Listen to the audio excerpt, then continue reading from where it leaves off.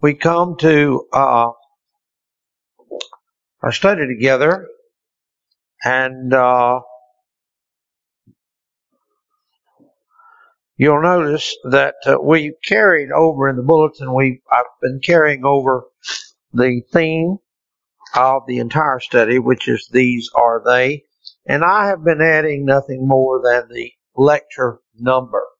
I don't know, I haven't looked on Sermon Audio, Brother John's adding titles or not. Certainly, if you'd like to, brother, feel free. Put whatever title you might like, or none at all. I have merely been identifying these by the lecture numbers.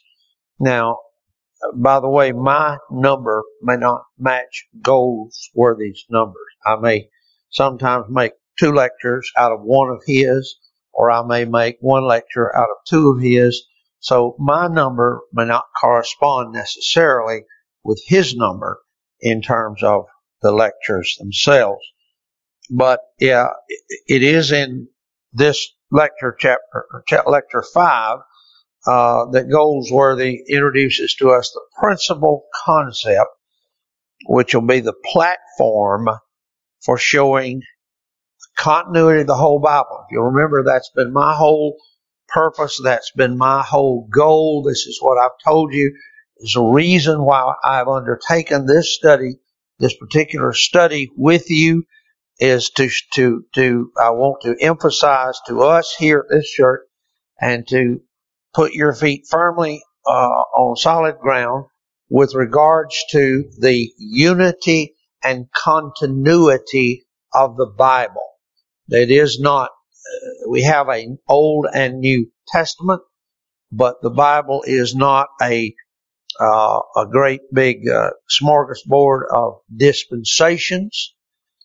There is, in fact, one and only one theme for in the Scripture, in the whole of the Scripture, from that first proto-evangelium in Genesis 3:15 all the way to the end of the book of Revelation. There's one and only one theme and purpose, and that is to reveal these are they. That's why I've titled the series that way. These are they that testify of me, the Lord said. These Scriptures, this principle of unity. And I've just said now, a minute ago, that in Lecture 5, Goldsworthy introduces the principal concept, which is his platform, and that is my word, not his. I use the word platform. The principal concept, which is his platform for showing that the continuity of the whole Bible, and specifically of the Old Testament's connection to the New. And he says, to use his words now, the platform that he has to show the unity of the Bible is, quote, the kingdom of God. The kingdom of God is that platform. That will be the thread. The kingdom of God will be the thread that flows through all of the record of the history of redemption, the kingdom of God. Now, follow that with me by looking at his own thoughts, beginning at page 52. We're looking at the fact of this the continuity of the unity of the Scriptures being the kingdom of God, that thread that runs right through all of the different eras of time covered in the Scripture. On page 52, Goldsworthy said, leaving aside for the moment the question of what is revealed between the fall of man and the beginning of the Hebrew nation. In other words, he's going to skip over, make no comment. He's just going to make no comment about what may or may not have been revealed in that period of time from Genesis 4 through Genesis 11. We now examine the call of Abraham. He picks up there. God's promise to Abraham, expressed in Genesis 12 and subsequent chapters, provides one of the central themes of the Bible. The form of the promise described as covenant is essentially an agreement between two parties.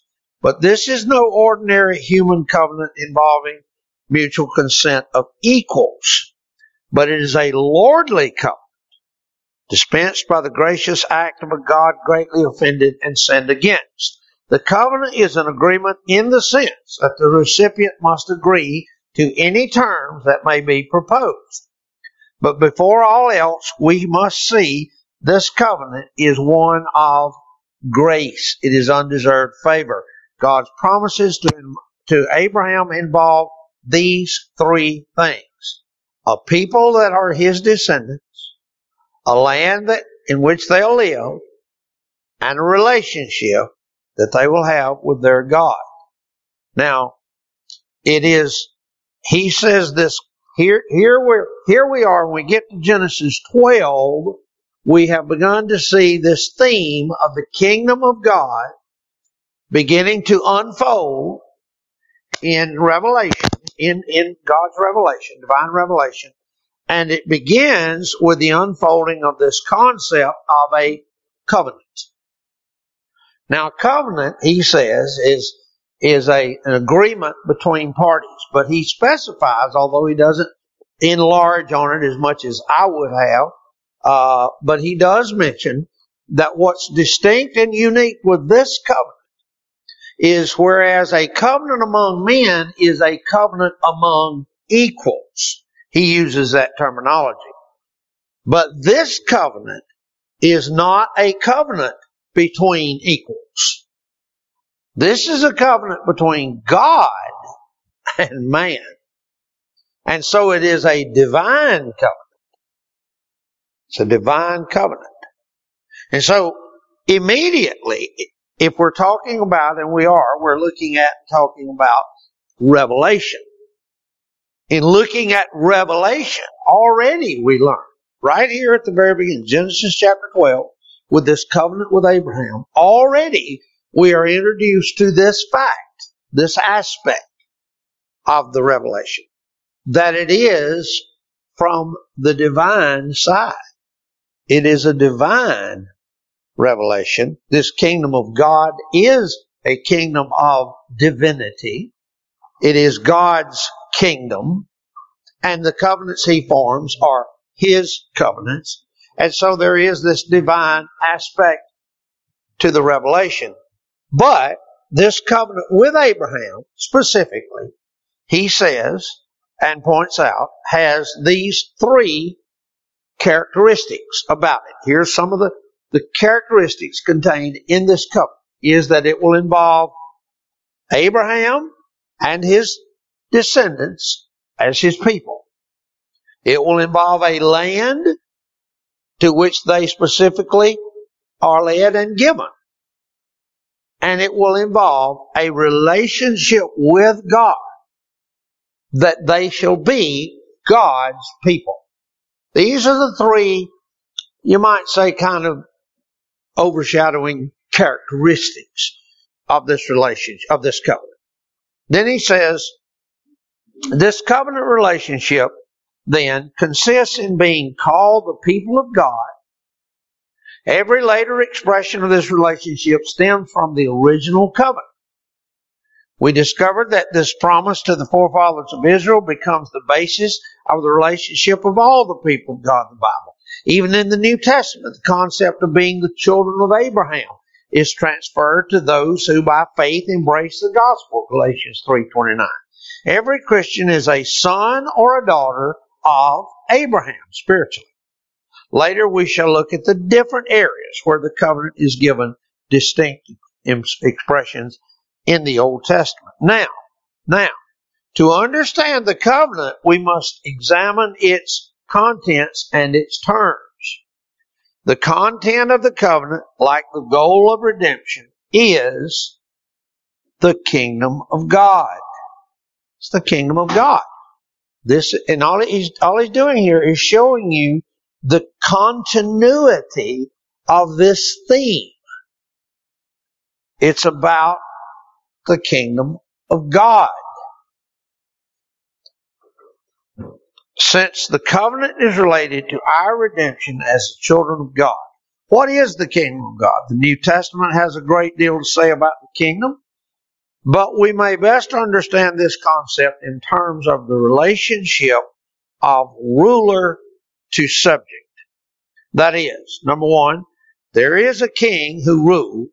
Number two, there are a people who are ruled. And number three, there's a sphere where this rule is recognized as taking place. Put it another way, the kingdom of God involves God's people, God's place, and God's rule. Now, we can apply that. I'm jumping way ahead here because he's way back over in Genesis 12 talking about the Abrahamic covenant. But can we not see the continuity? And he's already mentioned it. Right straight through Galatians 3:29 to the New Testament. These are the same three characteristics of the church, right? Number one, there is a king who rules. Can we say that of the church? There's a people that are ruled. Can we say that of the church, the ecclesia?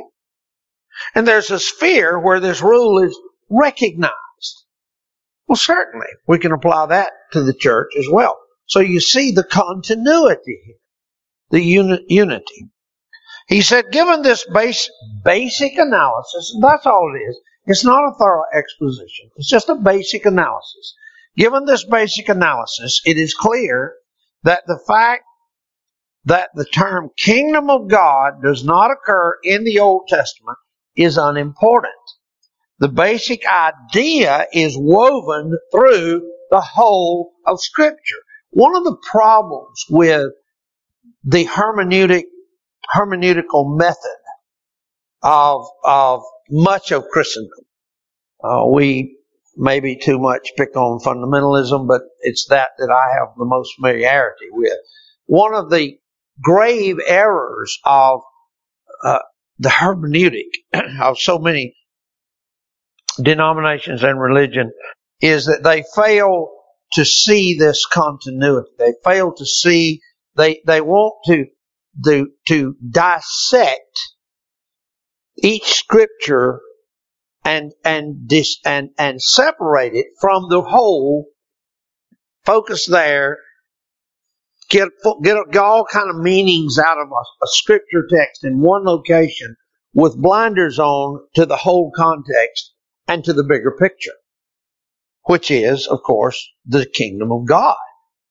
His intent to build his kingdom among men. And he says the basic idea of kingdom of God is woven throughout the whole of Scripture. It doesn't matter that particular word or term is not used. We all know, of course, the word Trinity is nowhere used in the Bible. That doesn't mean that the doctrine of the Trinity is not correct. We draw the doctrine of the Trinity from the whole Bible, the whole revelation, and tying it all together. He said we first see the kingdom of God in the Garden of Eden. Now, of course, a dispensationalist would have a real indigestion with that statement. They whoa, no, the kingdom of God, you don't even see it. That's not even used. That word's not even used till way over here. Okay, well, it doesn't matter. The unity. We see the kingdom of God. That is, go back and look how he described it. Go back and look at the components that it involves. A king that rules, a people that are ruled, and a sphere in which they're ruled. If that is the definition of the kingdom of God, then we can go all the way back to Adam and Eve, and we can find it. We can find the elements. We first see the kingdom of God in the Garden of Eden. Here Adam and Eve live in willing obedience to the Word of God and to God's rule. In this setting, the kingdom is destroyed by the sin of man, and the rest of the Bible is about the restoration of a people to be the willing subjects of the perfect rule of God. Okay?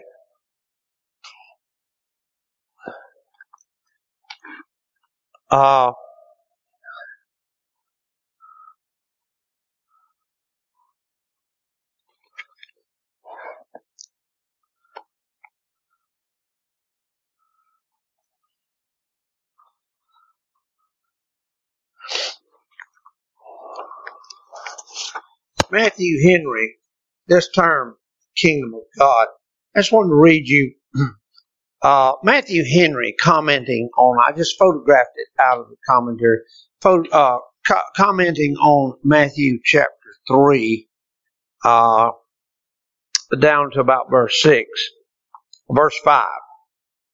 Commenting on it, Matthew Henry said, "The people who attended upon him and flocked after him." Now this is Matthew Henry commenting on Matthew chapter 3, verse 5. Which says, "Then went out to him Jerusalem and all Judea." Henry says, "Great multitudes came to him from the city and from all parts of the country, some of all sorts, men and women, young and old, rich and poor, Pharisees and publicans. They went out to him as soon as they heard his preaching," and the scripture uses the term here, "the kingdom of heaven," that they might hear what they heard so much of. Now, this was a great honor put upon John, that so many attended him, and with much respect. This was an evidence that it was now time for a time of great expectation. It was generally thought that the, quote, kingdom of God would presently appear. We know that. You can read it in Luke 19 and verse 11. They expected the kingdom of God to appear then, right then. And therefore, when John showed himself to Israel, lived and preached at this rate, so very different from the scribes and Pharisees, they were ready to say of him that he was the Christ, Luke 3:15. This occasioned such a confluence of people about him. That's why so many people came to hear him.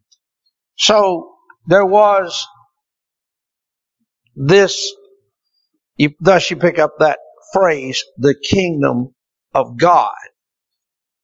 But we can go back. Goldsworthy's point is, if you're looking at the kingdom of God in its essence and in its components, you can go all the way back to Adam and Eve and find the kingdom of God.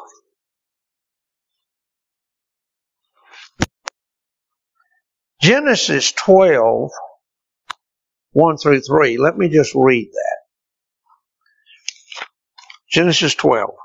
"Now the Lord had said unto Abram, Get thee out of thy country, and from thy kindred, and from thy father's house, unto a land that I will show thee, and I will make of thee a great nation, and will bless thee, and make thy name great.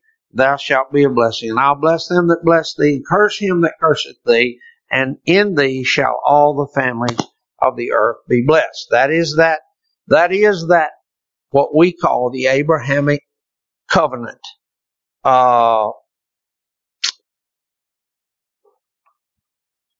And Goldsworthy says in Genesis 12, 1 through 3, God promises the patriarchs that their descendants, that's the people, will possess the promised land, that's the place, and be the people of God underneath his authority. That's God's rule among the people. There's your three elements right there. The historical process by which the people are brought into that situation takes the form of a redemptive act of God. God redeems Israel when he rescues it out of captivity in Egypt. So, already, he says, he starts with Abraham, but he also reaches back. He says, look at Abraham. Look at the covenant brought about with Abraham. And what do you see in that covenant? All the elements of the kingdom of God. Then he says, actually, you can go back to the Garden of Eden, and you will find there the three elements of the kingdom of God there. And of course, you certainly do. And what he's doing is he's just very quickly, not doing great in-depth history here, he's just very quickly moving us through time to show us this continuity, that it is about the kingdom of God, and he's defined that for us.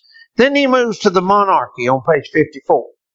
Israel's golden age comes during the period of monarchy, when northern and southern kingdoms united as one nation. The political, economic, religious achievement of the kingdom of David and Solomon fulfills in very tangible way the promises to Abraham. This kingdom is by no means perfect, but it displays all the elements of the kingdom of God. So a pattern is emerging, he said. The revelation of God's kingdom begins with a very specific promise to Abraham, and then moves through a process of fulfillment, which includes a redemptive experience, the Exodus, climaxes in a fulfillment, the monarchy. This last stage contains some things not even specifically stated in the original promise, such as the city of Zion, the temple, and the kingship of David. So now he's moved us forward through the monarchy. And he says, just look at the monarchy, and what do you have? You have all of the elements of the kingdom of God. Then the prophetic. Solomon's kingdom, page 55, fails, and this serves to underline what's been apparent all along, that the historical process from Abraham to Solomon always falls short of the glory of God's true kingdom, even though it reveals the nature of that kingdom. In the face of the judgment upon Israel's sin, the prophets restate the promise of the kingdom as something that will be fulfilled in the future. Now you can read for yourself. I won't take the time and read it. You can read page 55, 56, 57, and he moves straight forward on through all the way to the New Testament. The kingdom of God is at hand, announced in Mark chapter 1, verse 4. It introduces the gospel as bringing near the kingdom of God, and it's at hand, and the New Testament describes very places of future consummation of the kingdom, where the people of God know fully and by sight that which they already know by faith. And so this theme of the kingdom of God is carried right through the New Testament. Now he has a little chart there, figure 5 on page 56. This is one of the things he really does well. I think Goldsworthy creates all these charts and graphics and so forth. And that is his introduction on page 54. I shared with you the introduction to his treatment of this kingdom, the composition of it, the components in it. And so by the time you get to the end of page 57, where he has demonstrated the continuity of this theme of the kingdom of God, once he gets to there, now he has set the stage to actually back up, dive in, and start to unfold this revelation. Starts to unfold, or if you please, technically, he starts to show the unfolding of this revelation as being a revelation of the kingdom of God. So by the time you get to the end of page 57, the stage is set.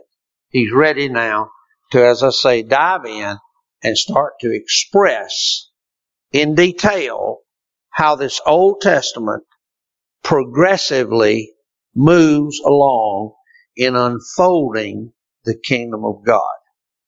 And by the way, I have mentioned it before, but just by way of clarity, and in case people get a recording of this that aren't here, weren't in other lectures. I always, everything I do out of Goldsworthy, I have a disclaimer. I don't approve. I don't agree with a number of things. His beginning of Lecture 5, there on page 51, where he deals with the image of God. In fact, I have that entire thing marked completely out in my book. I think he gets way off on the deep end there. I'm not at all in agreement with some of what he says there. So I say again to you, all that I recommend for you is what I am extracting and bringing to you from his work. I think it's a worthy work, and I'm glad that we have it to use. But I do not mean to say by that I by any means agree with everything Goldsworthy has to say. I certainly don't agree with his ideas concerning the image of God, etc.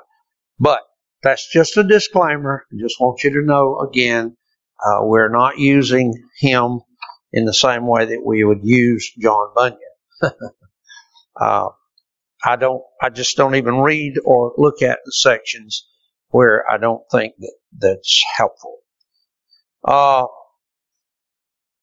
I brought a photocopy as well, just of the index in the front of Gill's Body of Divinity in 1767.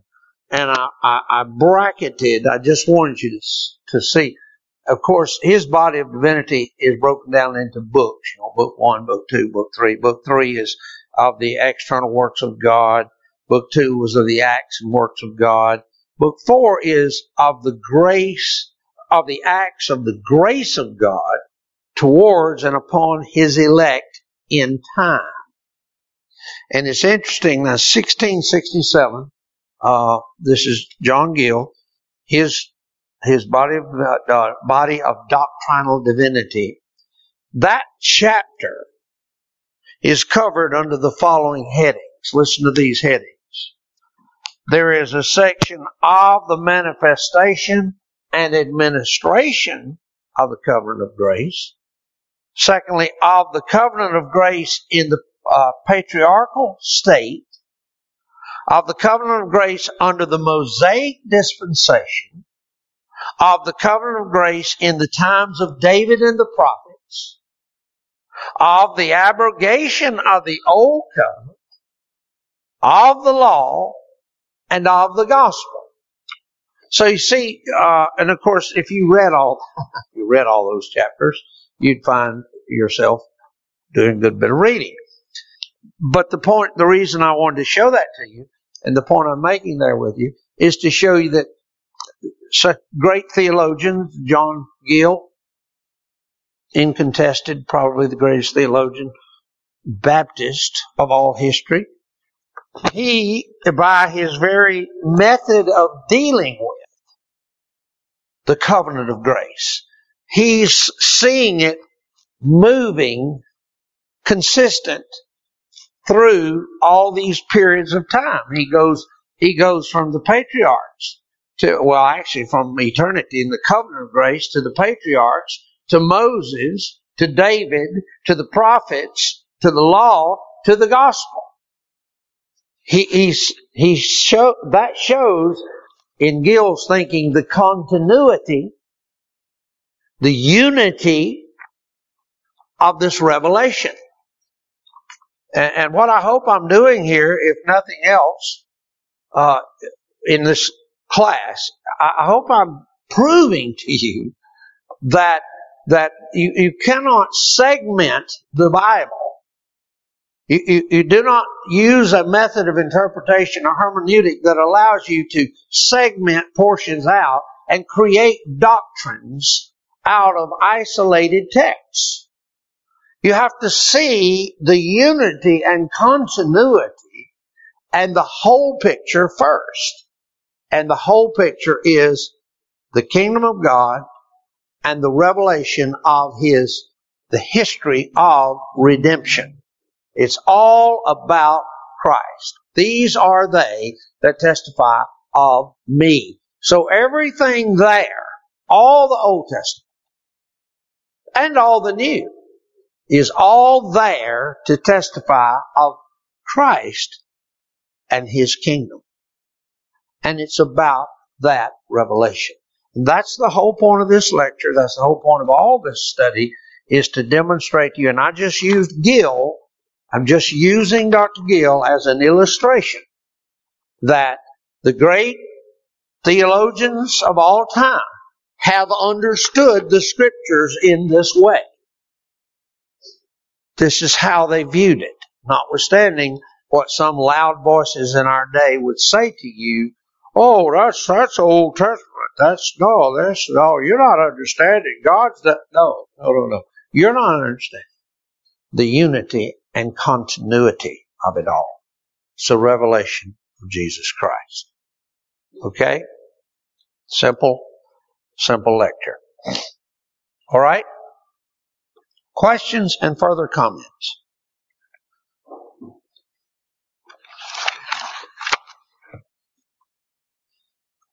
I think there's one other important disclaimer on this particular chapter from the Baptist perspective anyway. Yeah. We may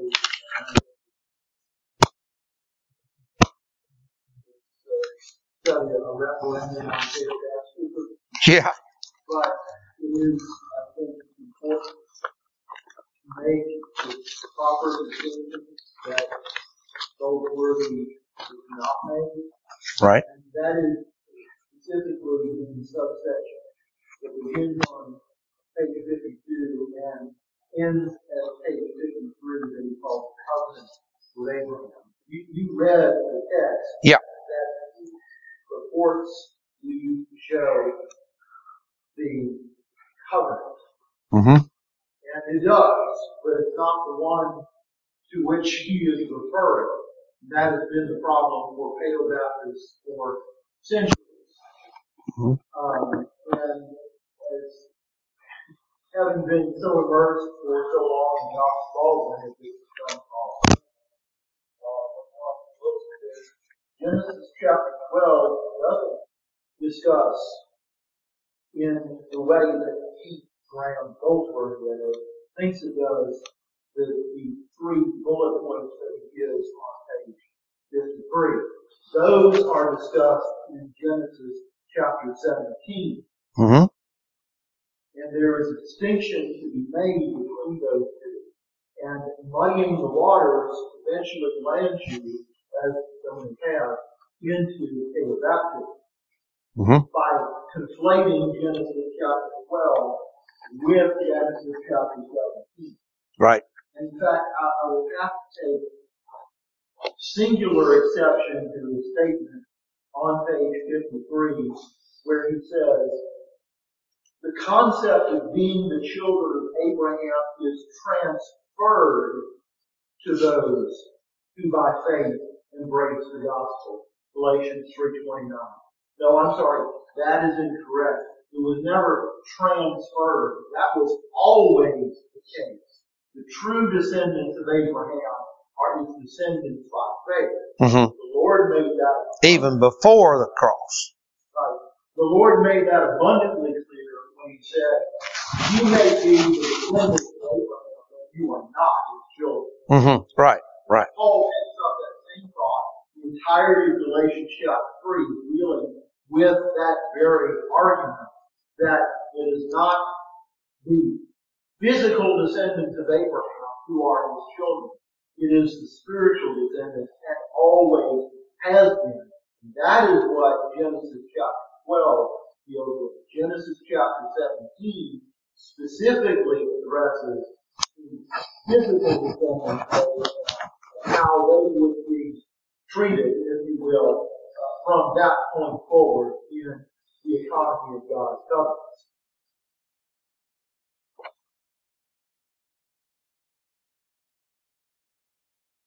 Yeah, but then he says in the next sentence, every Christian is a son or daughter of Abraham.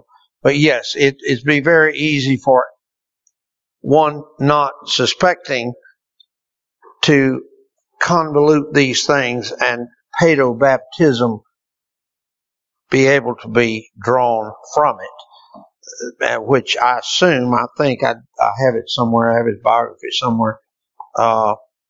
Yes, he is a Union Presbyterian Seminary, so he was by all accounts certainly a paedobaptist. Goldsworthy I'm talking about was a paedobaptist, and he puts a almost paedobaptist slant on that comment. If you didn't know he was a paedobaptist, you might not pick up on it, but he does put a paedobaptist slant on it. So, yeah, and that comes through with Goldsworthy, not just here, but multiple places. I mean, a paedobaptist can't help it. They can't help themselves. They will convolute the difference, the workings of this covenant of grace, and distinguishing it from the physical covenant with Abraham. John's pointing out, you have a physical covenant with the man, with the nation, etc. And then there's the spiritual covenant of grace, which, as John said, even in the Old Testament, not all that were of Israel were true Israelites. Not all men who were Israelites were sons of Abraham in the spiritual sense. As if Abraham's the father of faith, then only the sons who have faith are actual sons of Abraham, spiritually speaking. And you don't want to get that confused. Not only is it true today, we are sons of Abraham by faith. It was equally true before the New Testament, that only the sons of faith in this Jehovah were true sons of Abraham. And as John pointed out, our Lord put their nose on that fact. He himself preached to them, you are not, you may be physical sons of Abraham, but you're not spiritual sons of Abraham, because that's only by faith. And a paedobaptist, I don't care what subject they're writing on, any subject they're writing on, they're going to convolute, blur the lines, and confuse those two things. And that's a good thing, good point for John to make. Any other questions, comments on this section? We can learn a lot in these classes by refuting error as much as by teaching truth.